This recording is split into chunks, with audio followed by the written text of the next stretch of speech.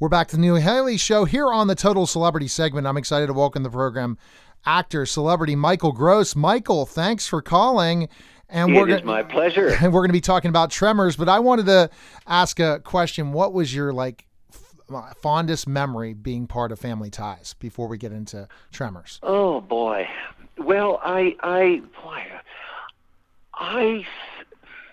think the laughter, overall the laughter, being surrounded by wonderful cast and extraordinary writers. Honest to goodness, because there's a feeling of safety when there's good writing and people who are doing well around you, the people with whom you surround yourself. And so it was a great cast: Meredith Baxter, Michael J. Fox, yes, Justine Bateman, Tina Yodes, the marvelous writers, some of whom have gone on to do other wonderful shows. And just, I've always felt as an actor, safety in good writing. And so week after week, I knew I was in a safe place and in a good place. And just hearing people's reactions, we worked in front of a live audience. Yeah. That being said, it's hard to narrow it down because, being together for 7 years is unusual for any actor. We don't expect to have steady work ever. We're gypsies. Right. And to have gone through all the things we did, marriages, deaths, divorce, new homes, new children, births of children, all these sorts of things as a group. And not just the cast, but the writers and the crew. We got to know each other so well. And so it really was quite a family, and that was a very special thing. So it's interesting you talk about a family on the storylines, and then also a family of everyone of the cast, and how much you're so fond of every one of them. So that's you can't help but become close after It's like what most people do, I suppose, with long-term jobs. It's just unusual for an actor. Exactly, and 7 years is long for an actor for sure. So, Michael, once Family Ties ended, a lot of times it's hard that you're afraid maybe you'll be typecast the rest of your career, and that definitely did not happen. You got it. And how did you kind of make sure that wouldn't happen, or kind of reinvent yourself in that way? Neil, I don't make sure of anything. I realize more and more as time goes on how little control I have over things.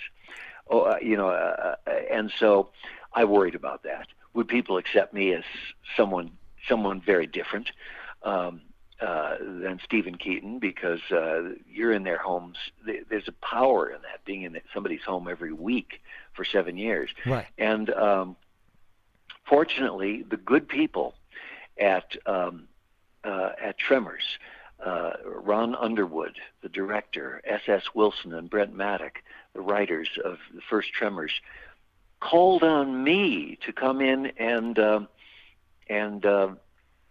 see them, audition for them. Right. And when I first got the script for Tremors, this horror film with this sort of right-wing, paranoid, obsessive-compulsive disordered survivalist, I thought, this has got to be a mistake. I've been America's Sweetest Father for 7 years. They sent this to the wrong person. Was I intrigued? Absolutely. But I thought they got it wrong. Anyway, apparently they loved the audition. I went in, and as the rest was history. And the beauty of it was, within a week of the end of Family Ties, I was on the set of Tremors. Within a week of our cast party, and the departure, going away party after 7 years of Family Ties, I was on the set of Tremors, working with Kevin Bacon and Reba McEntire, Fred Ward, this wonderful cast. And I thought, well, that answers the question: would there be work, and would it be a kind of different character? So thank God for that. Thank God for somebody taking a chance on me, if you will.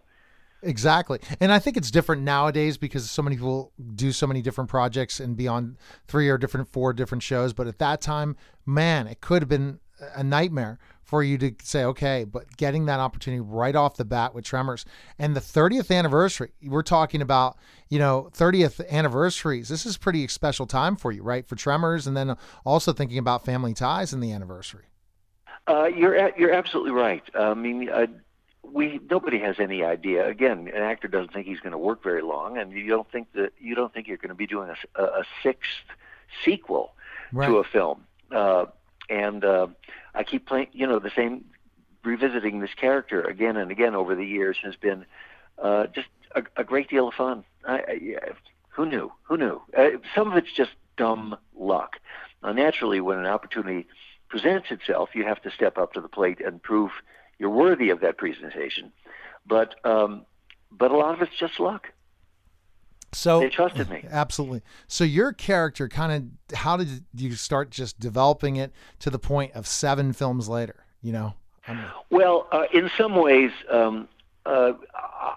if he is a survivalist, and I guess I am too after seven films, I survived in some ways because so many other people dropped away. Kevin Bacon did not care to do the second one. Fred Ward did the second. Reba never wanted to do others. She was doing other things. I'm the one who stayed, precisely because this character presented so many comic possibilities. The comic paranoia of the man. The comedy is in some ways about exaggeration, about excess, and he's nothing if not excessive. And so I kept coming back anytime somebody said, "Do you want to play Burt Gummer again?" I said, "Of course I do." Of course I do. He's so wonderfully silly, and so other people dropped away, and I became sort of the center of a lot of these films, merely because other people weren't. I always considered him an ancillary character. We go back to television history, and let's talk about the Fonz in Happy Yes. Days.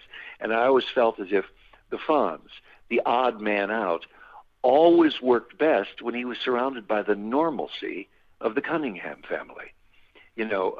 He stood in opposition to good, normal, everyday America, clean-cut America. And I always felt the same way about Burt, that he had to be surrounded.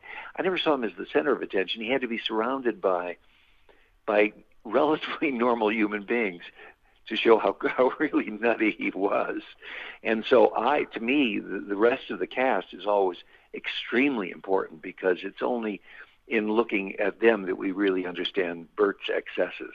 Exactly. And that's so true. And it's like, oh my gosh, and this character, and it's a cult figure, and this show, the movies are cult classics, and to have the 7th film and the availability of the latest film, plus you can have the whole collection, that's got to be great for fans, for sure.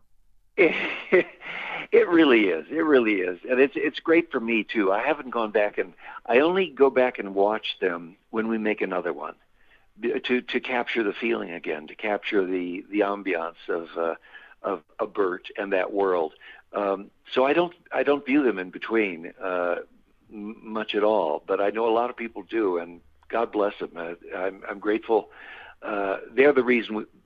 I'm grateful for them. They're the reason we keep coming back, because this is all driven by sales and interest.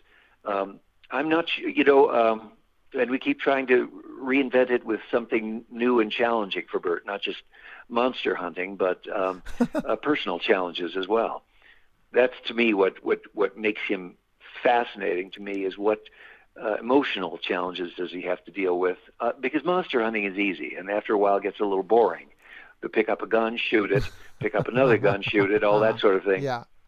But what keeps him going internally, and what must he face aside from the monsters? Because of course, frankly, I think the monsters within are always more difficult to deal with than the monsters without. You never knew that a sci-fi comedy would now really be reality with what we've dealt with COVID-19 and the craziness of this year of 2020. Well, it is a little like a metaphor for COVID-19, and I'm going to tell you one of the things I love about the Tremors series, and this is something that I think could be illustrative in Congress, in the way we've gone to so many people have gone to separate camps right now, and defending their space. Tremors is all about an extremely disparate group of people, some of whom would never be friends in real life. Certainly, Bert wouldn't even talk to someone else in real life because he's such a misanthrope. They band this disparate group of people bands together to deal with a common enemy. Yes. And they realize that the common enemy is far much worse than any enmity that could exist between them. They come together as human beings, all from their very different worlds, to fight something that is a danger to them. And I think certainly dealing with COVID we could learn to that, but just in general, dealing with life. I yearn for the good old days of Family Ties when people could be on very different sides of political questions and manage to hammer out compromises. And they can get along. Yes. Yeah, exactly. Nobody went to bed without dessert because they were a Republican or a Democrat or on different sides of the aisle. And the ties that bound people together were stronger than the things that threatened to tear them apart. So again, even though I know Family Ties is still playing everywhere still in some sort of way, we have to have the young people today watch Family Ties and understand, just because you're a Republican, just because you're a Democrat, just because you're a liberal, just because you're a conservative doesn't mean you can't get along with each other. And that is what we need to do to move this country forward in 2020. I think you're right, and our politicians have to show us that. In Family Ties, those are the days when a Democrat like Tip O'Neill, the leader of the House, Speaker of the House, and Ronald Reagan, two Irishmen, could sit down over some Irish whiskey and hammer out a compromise. They couldn't be more different in their political outlook.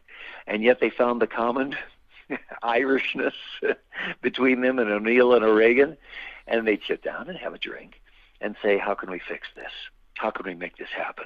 And that's what we need. It's got to start with our leaders. We can show business can only do so much. We only have them once a week or once every few years, and our leaders have us every day, and so they've got to lead the way for us, and we've got to elect the people who want to compromise, I think. Exactly. Well, I appreciate it, Michael. It's available now. The whole Tremors set, especially the new film Tremors: Shrieker Island. So I appreciate you coming by, Michael, and thanks for stopping by and really reminiscing about Family Ties and also Tremors. And thanks for coming on the show. Neil, it's been an absolute pleasure. Thank you so much, and be well. You too. Bye-bye. You're listening to Neil Haley's show, and we'll be back in just a moment.